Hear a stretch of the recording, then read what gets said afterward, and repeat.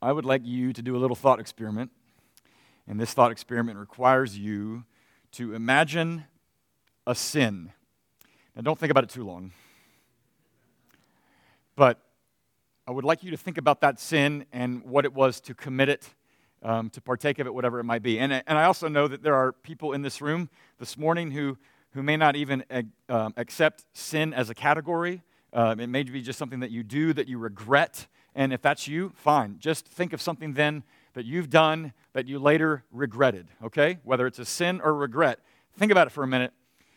Now, whatever that sin or regret is, it's a pretty good bet that whatever it is you're thinking, in the moment you committed it, it was kind of okay. It was kind of a delight, there was a payoff there a little bit. Like vengeful anger in the moment can really feel good. It's delicious almost, right? Illicit sex, people wouldn't do that if there wasn't some sort of payoff in the moment, okay?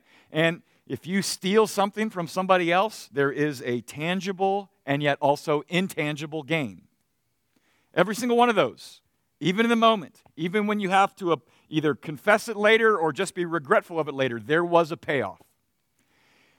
We are this morning looking to the Proverbs and the Psalms for wisdom about something that it calls a sin, that unlike anything else that you might have just thought of, has absolutely no enjoyment in the commission of it.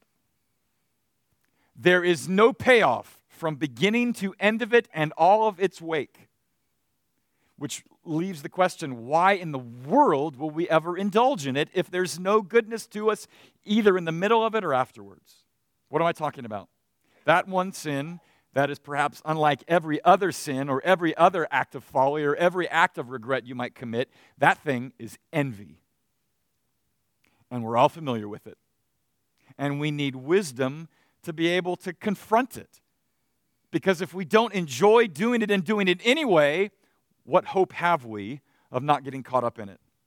So we're going to listen both to a couple texts in the Proverbs and then an elaboration of those texts, sort of by way of a story in one of the Psalms.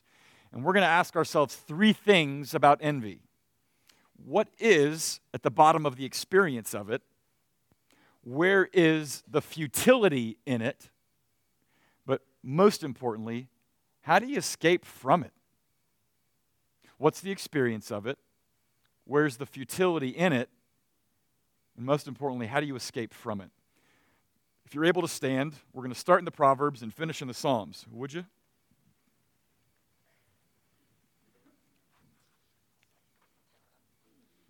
We'll start in Proverbs chapter 14 and make our way. A tranquil heart gives life to the flesh, but envy makes the bones rot. Let not your heart envy sinners, but continue in the fear of the Lord all the day. Surely there is a future, and your hope will not be cut off. Truly God is good to Israel, to those who are pure in heart. But as for me, my feet had almost stumbled, my steps had nearly slipped, for I was envious of the arrogant when I saw the prosperity of the wicked. But when I thought how to understand this, it seemed to me a wearisome task until I went into the sanctuary of God, and then I discerned their end. Like a dream when one awakes, O Lord, when you rouse yourself, you despise them as phantoms. When my soul was embittered, when I was pricked in heart, I was brutish and ignorant. I was like a beast toward you. Nevertheless, I'm continually with you. You hold my right hand. You guide me with your counsel, and afterward you will receive me to glory. Whom have I in heaven but you? There is nothing on earth that I desire besides you. My flesh and my heart may fail, but God is the strength of my heart and my portion forever. This is the word of the Lord. Thanks be to God. You may be seated.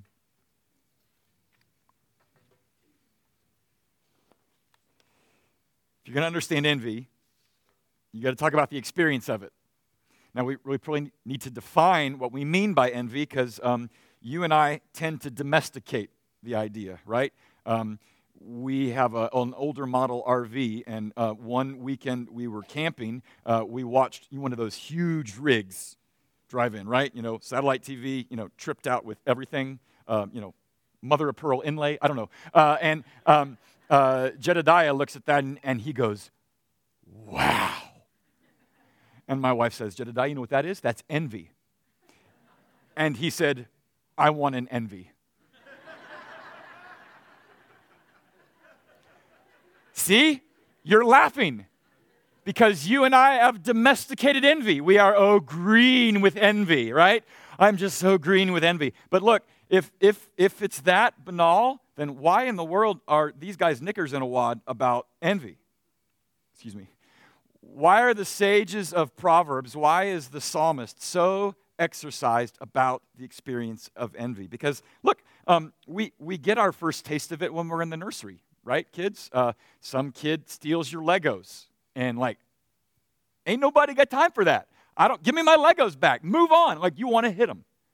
Because that's not fair. That's unjust. And then even when you get a little bit older and you find yourself at the playground at recess, you get this really hollow feeling when you discover that you're going to be the last person picked from the kickball tournament. Happens to other people. It's the way it happens. It just comes down to you and you don't know what to do with it. And that's the taste of envy, but it's not the fullness of it. Envy is deeper. Envy lasts longer, and it has untold implications. The Hebrew word there for envy, it's the Hebrew word kinah, and it refers most basically to a very intense, passionate zeal. It's not this fleeting thing. It's an abiding thing. And the context of that verb will determine whether it is to be interpreted as a commendable sort of passion or not. And in the situations we find here in the Proverbs and the Psalms, that verb, because of context, is to be understood as something indefensible. So if you want to find a really basic definition of what envy is, I think you couldn't do better than what you find from an author named Rebecca Conondike de Young, who says this: envy is feeling bitter when others have it better. That there is a notation you're making of a disparity between two things. And that disparity, you are not simply observing, you're feeling it. And the feeling is deep. And as you might have begun to pick up on here in these passages, as quickly as they go by, that experience can operate in two very different sets of circumstances. The first set of circumstances gets a lot more playtime in these passages, so we're going to start there. And that circumstance has everything to do with envying those you're in opposition to or you have a problem with. And you hear about that experience in the Proverbs there in chapter 23 and then in the first part of 73. Let not your heart envy sinners, the sage says. And then in Psalm 73, truly God is good to Israel, to those who are pure in heart, but as for me, my feet had almost stumbled, my steps had nearly slipped. Why? For I was envious of the arrogant when I saw the prosperity of the wicked. This is not envy of those people. This is envy of the deal that they appear to be getting, and of the raw deal you seem to also be getting. That's the way you are envying it. You are deeply exercised by that disparity. Now, we don't have a clue much about the context of Psalm 73. We can make an educated guess here or there. We don't know who the arrogant folk is they're referring to, or under what circumstances those that are acting unjustly are being treated as if they were acting righteously. We don't know the context, but we don't have to. Because we're all familiar with what's going on there. We get it because we've been there. And if you want to carve out a very narrow example or a narrow slice of that experience, then again, you could do worse than hear what Anne Lamott wrote in a chapter of her book, Bird by Bird. She says this: envy is this. Some wonderful, dazzling successes are going to happen for some of the most awful, angry, undeserving writers you know. People who are, in other words, not you. that there is this frustration, this inner antagonism about this disparity between how they act and what they're getting. And you feel it, and it feels rotten. And it feels rotten because there's an underlying belief there that we'll get to momentarily. But it's not just you note it. It's not that you feel it. It's that there's something that you're believing in that moment. But regardless of what you're believing, the experience should be familiar. Because look, kids, I know there has been some jerk in your school, some bully, who puts a smile on all the teachers' faces. And when they're not looking, he punches people on the back. And you think, why are they getting that kind of treatment? And then you work in an employment, and you see colleagues that, again, are suck-ups to their boss, but when the boss isn't looking, they stab people in the back, and they still get a promotion. And I don't know if this happens to anybody else, but there are politicians that you observe who grease the palms of everybody they meet, but who have compromised every promise that they've offered, every conviction that they held, and still people come together in throngs to celebrate their goodness. And you see that disparity, and it happens every day, in every era, in every circumstance, and it feels rotten. So here's the question then. Wait a minute. These texts are not calling out these unjust people. These texts are calling out me, who might be envying them. Why? All of this injustice, and the problem is with me? Are you saying, or are these texts saying that I should not be disturbed by that disparity? That I should just become indifferent and stoic toward what I say in the way of injustice? That is not what it's saying. The issue is not the feeling itself based upon what you observe about the disparity between justice or unjustness.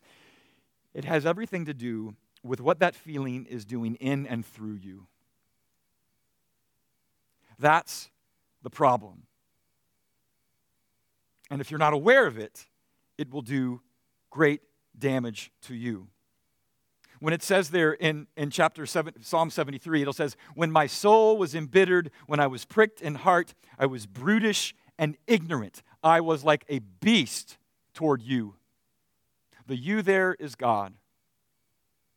And in the midst of this psalmist's reflection upon his experience of envy, he realizes, he's come to realize, he is so exercised of heart that he is brutish, which is just a highfalutin word of saying he acted stupidly. He made choices that would sort of defied common sense, that revealed a whole loss of perspective, and that his restraint was no greater than an animal's.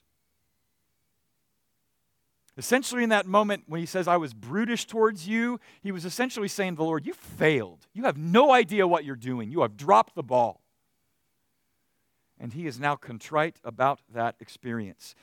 It is that lack of restraint that leads him to think, this envy has taken me to places I did not intend to go. And you know what? That envy, it even has an acronym today in the psychological literature. You have heard, likely, of PTSD, post-traumatic stress disorder. There is also PTED, post-traumatic embitterment disorder. Look it up. I'm not making it up. It's there. It's the experience of a prolonged, profound, unresolved disappointment, a profound sense of unfairness. It is an inability to let it go, to adjust, to adapt, and that consumes you. It's a modern way of putting a very ancient malady. Envy will eat you up. And wherever injustice is, it is both a chronic and contagious experience.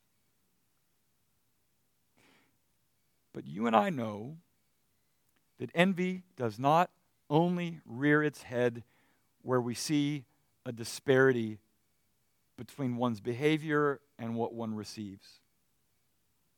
In fact, I think you and I are perhaps more familiar with the other place that envy begins to rear its head, and it has to do with our envy of those we know. The envy of those we might even admire, the envy of those we might even be in a love relationship with. And you kind of pick up that more generic sense in the very first passage in the Proverbs when it says, "A tranquil heart gives life to the flesh, but envy makes the bones not sing, like the song said, but rot. Here, there's no context, but there's no indication that this is somebody that has an argument with somebody. There's no sense in which this person you envy is somebody that's acting inappropriately or unkindly or without righteousness. This is just bald-faced, generic envy. And however it is construed, it is defined as the very opposite of a heart that's at peace. It's defined as the very opposite of a heart that's of any use to anyone. The bones that are rotting is the closest thing it can explain. There's a wonderful example of it in the newest installment of The Incredibles. If you haven't seen it, you should see it. But if you've seen it, that story is taking place right after the first one. And now Mr. Incredible, who is married to Elastigirl, they have been invited to come back into service for the good of all people as superheroes. However, the call has gone out, who? To his wife. And how does Mr. Incredible respond to the notion that she's going to get more airtime? Oh, I'm so happy for you, honey.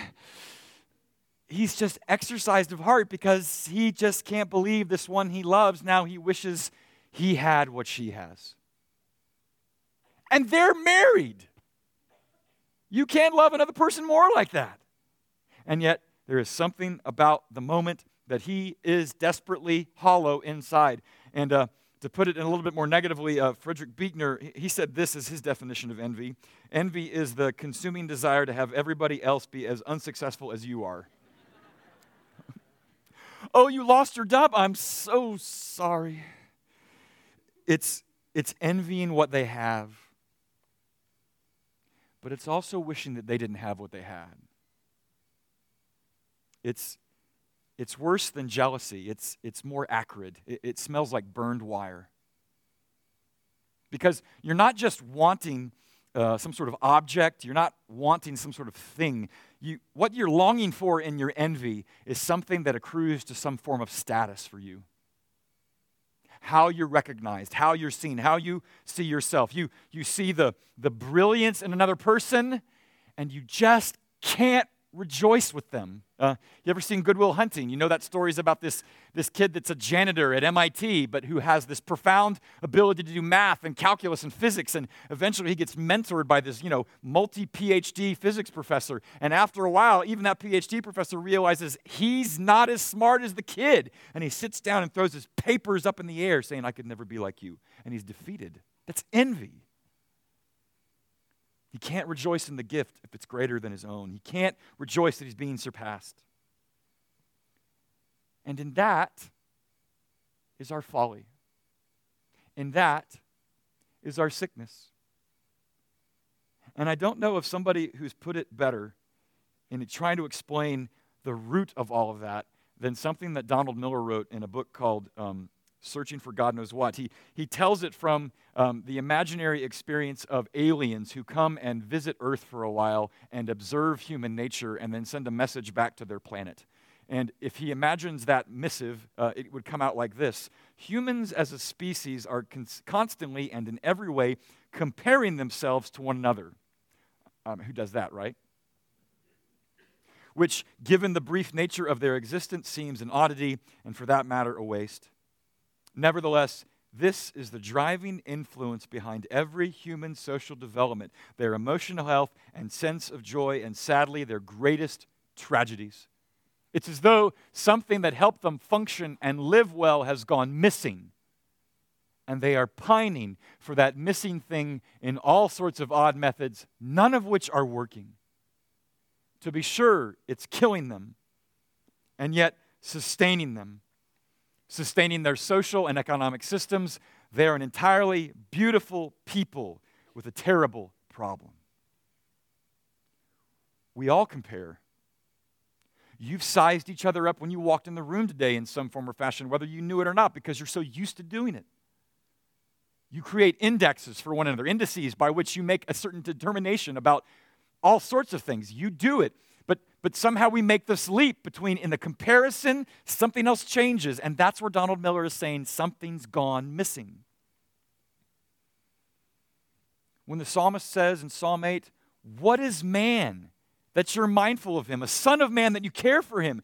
What he's reveling in is the way in which God has this inherent respect for humanity.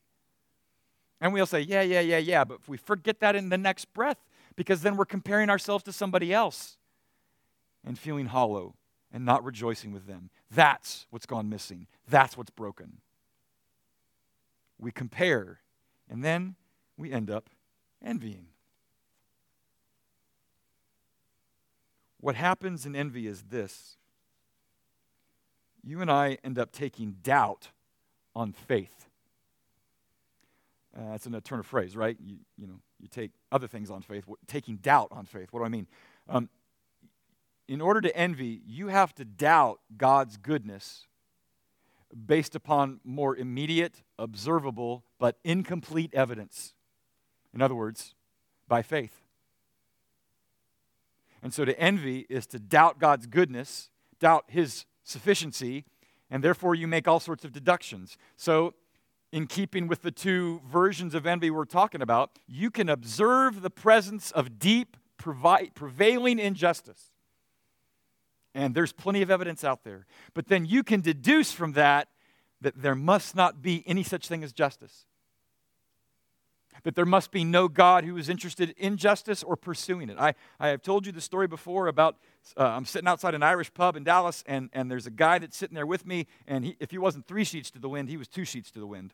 But there he was. He strikes up a conversation. We go back and forth, and eventually he tells me that he's an attorney, and I kind of say at some point in the conversation, hey, man, where does justice come from? Where do you ground it? And he looks at me with this wry smile. Ain't no justice. He's a lawyer. There's no justice. Which is this great irony, right? Like if you don't believe in anything behind justness, then why are you so angry about injustice? That ought to just be the way things are. You may not like it, but you can't be really morally exercised about it. You can't make that deduction. But let's take it to the other side, the other form of envy, where you envy people you love or you admire. You can take doubt on faith by observing a disparity between you and other, and then you can make this deduction that the differences in aptitudes speak to a difference in worth. You can jump there. You can let the evidence lead you there. You can take that on faith. And that's fine. There's a certain logic to it. There's a certain coherence to making those choices. But here's the deal. If you go there, if you let that evidence take you to those conclusions, you have just set yourself up for futility. Why is that? I've just spent several minutes talking to you about the experience of envy. Now let's get into the futility in it. The futility you can't go without. Now, some of that futility we've already heard in just the description of the experience of envy. If there is no tranquility in your heart, if you give yourself to acting stupidly and being unrestrained in all of your work, then you've already begun to discover that, like, why would I want to do any of that? I wouldn't, so why do I go there? Yet I do. But if you look a little further, that futility is a little sharper.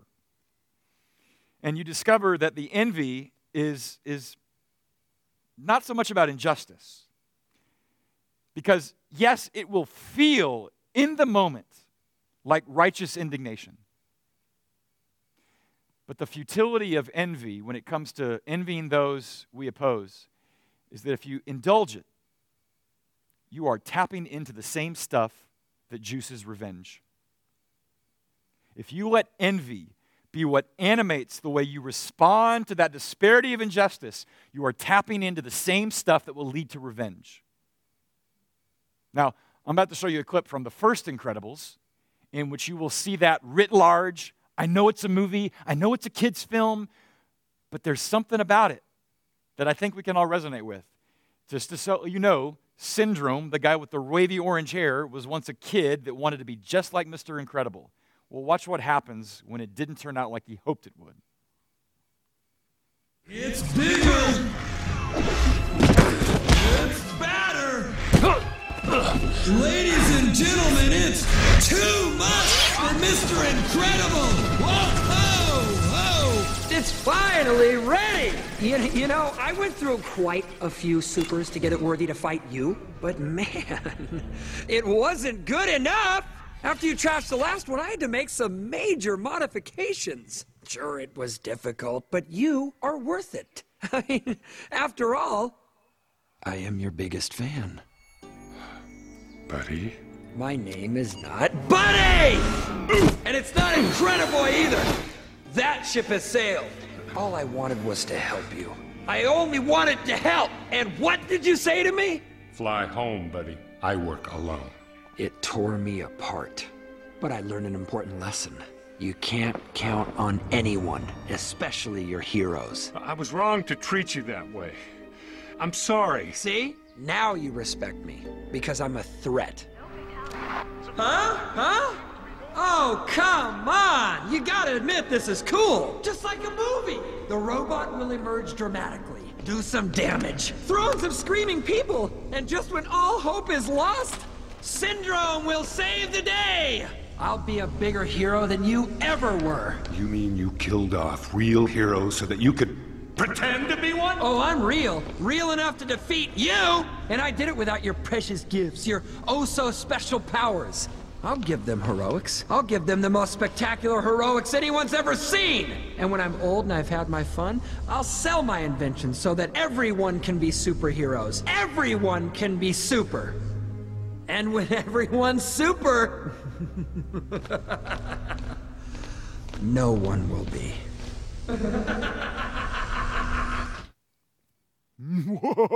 All right, the whole fiendish thing right there. Okay, it's a movie, yeah, but look, the kid starts out admiring the person that he'd like to emulate, right? And then that doesn't work out. Plans denied. What happens? Something turns really dark within. And eventually it becomes a vengeful sort of spirit.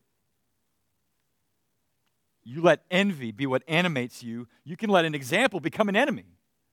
And I know that's a movie, but let's talk about real life. Let's talk about history. I've been talking about Alexander Hamilton recently in the last few weeks. You read his biography, you realize that he was an attorney. And before the Revolution, those who were British loyalists, they had the upper hand. And those who were just colonists that wanted some sort of freedom, they had no hand. And they looked with great resentment and bitterness towards those British loyalists. But when the Revolution happened and the tables were turned, guess what? Guess what those colonists who now had power did? They didn't enact all of these wonderfully just laws that treated everybody with equity. They ended up passing all sorts of draconian laws that began to try to marginalize the people that had marginalized them. And it's Alexander Hamilton that comes to the defense in law for the British loyalists so that they could be treated fairly. You let envy animate all your problems with injustice, you are tapping into the same stuff that will make you into a vengeful person. That's its futility. That futility doesn't just happen with those we're opposing to. It's also true in those we admire. Envy, if we look down deeply into what it is, it's out to fill a hole. But it's like being in the hole and trying to use your own shovel to dig your way out, and you can't. You just, with every exertion, dig it deeper. Envy is like that. Because this is the truth. If envy is this desperate attempt to have what another has, let's just imagine for the moment that you get what they have. Let's say that you're successful. You saw what they wanted. You saw what came with it. You loved what they had, and you worked your tail off to get it. And so you get it. And there is some sort of inner satisfaction in maybe having gotten there. But guess what? Your circumstances could change tomorrow.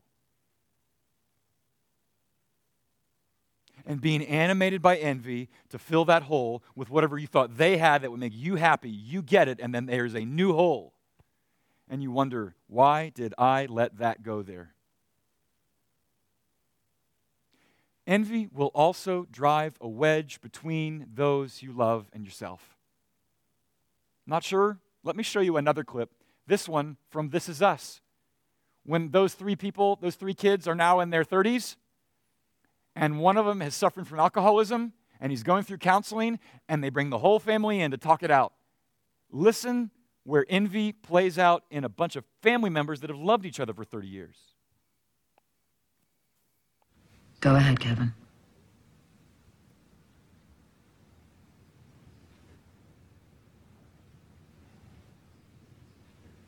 guess my entire childhood, I always felt like I came in second to you two, with Mom and Dad. You know, like I was, like a fifth wheel of the family. Kevin, that's crazy. Kate, please, let Kevin speak. Okay, it's just you had Dad, right? You had Dad, and Randall, you had Mom. You two were like two peas in a pod. That's not true. I loved you all equally. Rebecca, Kevin is telling you how he feels right now, and you will all have a chance to let him know how you feel later on. Anyway, I think feeling that way when I was a kid, I just developed this voice in my head that would just sort of repeat saying, "You're not enough." And I tried to drown that voice out with things like football or acting or fame. And I think it was only a matter of time before I turned to something worse.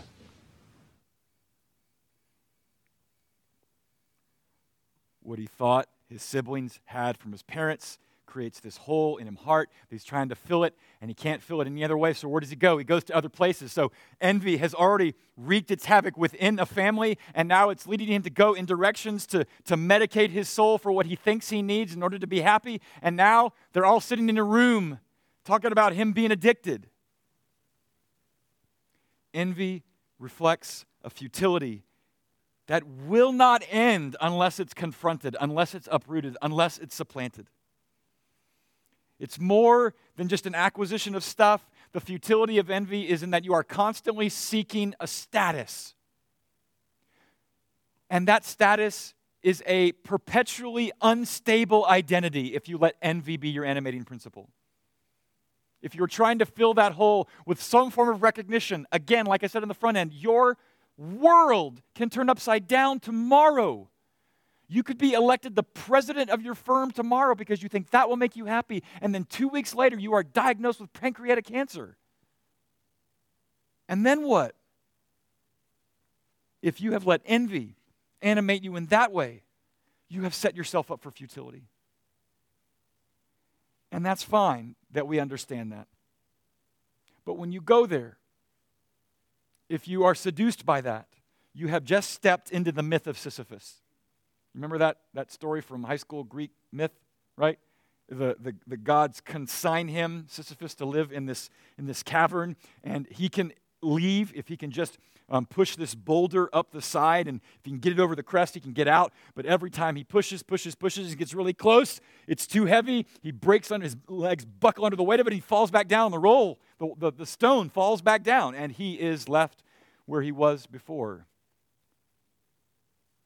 If envy is what's animating you, you have stepped into that myth, and you will not step out unless something comes to your rescue. There are any number of instances where I have caught myself green-handed, if you will, envying someone. And in that moment, I didn't know what to do other than to say, I don't know what to do. And you know what? The psalmist says as much. In 73:16, you heard them say, "But when I thought how to understand this, it seemed to me a wearisome task." Fine, you say it's futile to pursue it, then why do I find myself so easily indulging it? Why do I go there? Why do I have this hollow feeling that I can't rejoice with others who are doing well or surpassing me in some way? How do I escape from it? He answers his own question in the next verse there in 73:17. When I thought how to understand this, it seemed to me a wearisome task until I went into the sanctuary of God, and then I discerned their end. He is arguing this. The only thing that will supplant your envy, the only way to escape from it, is to worship. Worship is your escape from envy. Why worship? Listen again to 23:16 in Proverbs. Let not your heart envy sinners, but continue in the fear of the Lord all day. Don't envy them, just fear the Lord. Now, what fear how? Like be afraid of God? No, it's more nuanced than that. This fear specifically is in terms of believing that God has his hand in history. that God has an interest in justice.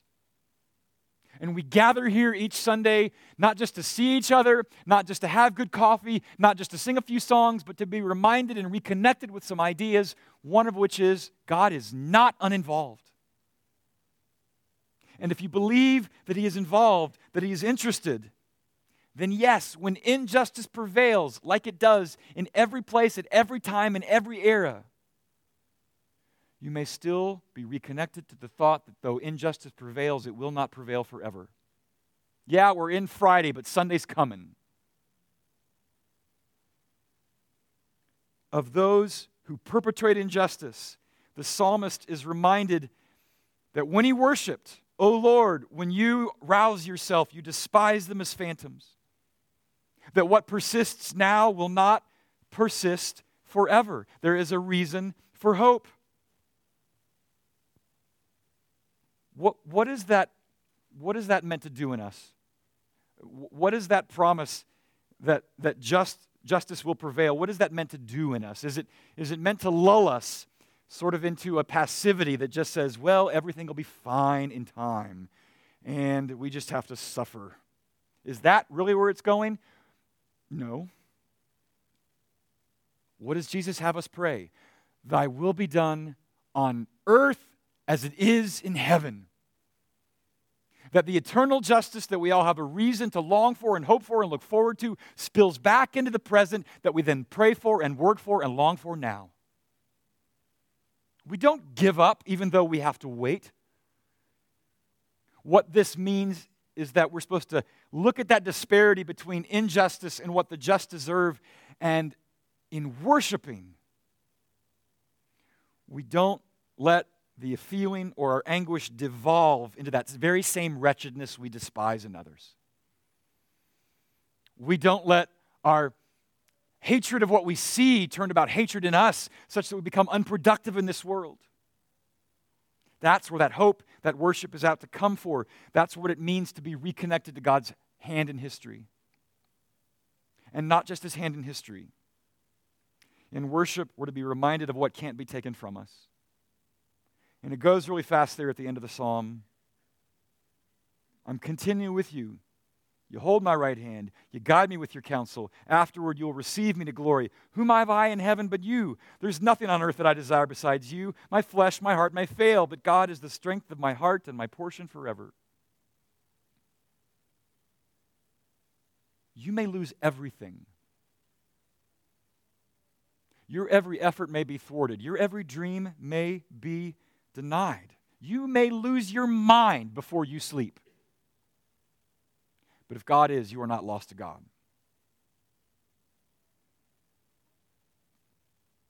God remains.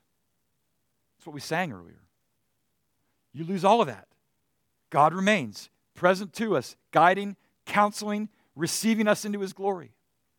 Now look, those are encouraging thoughts.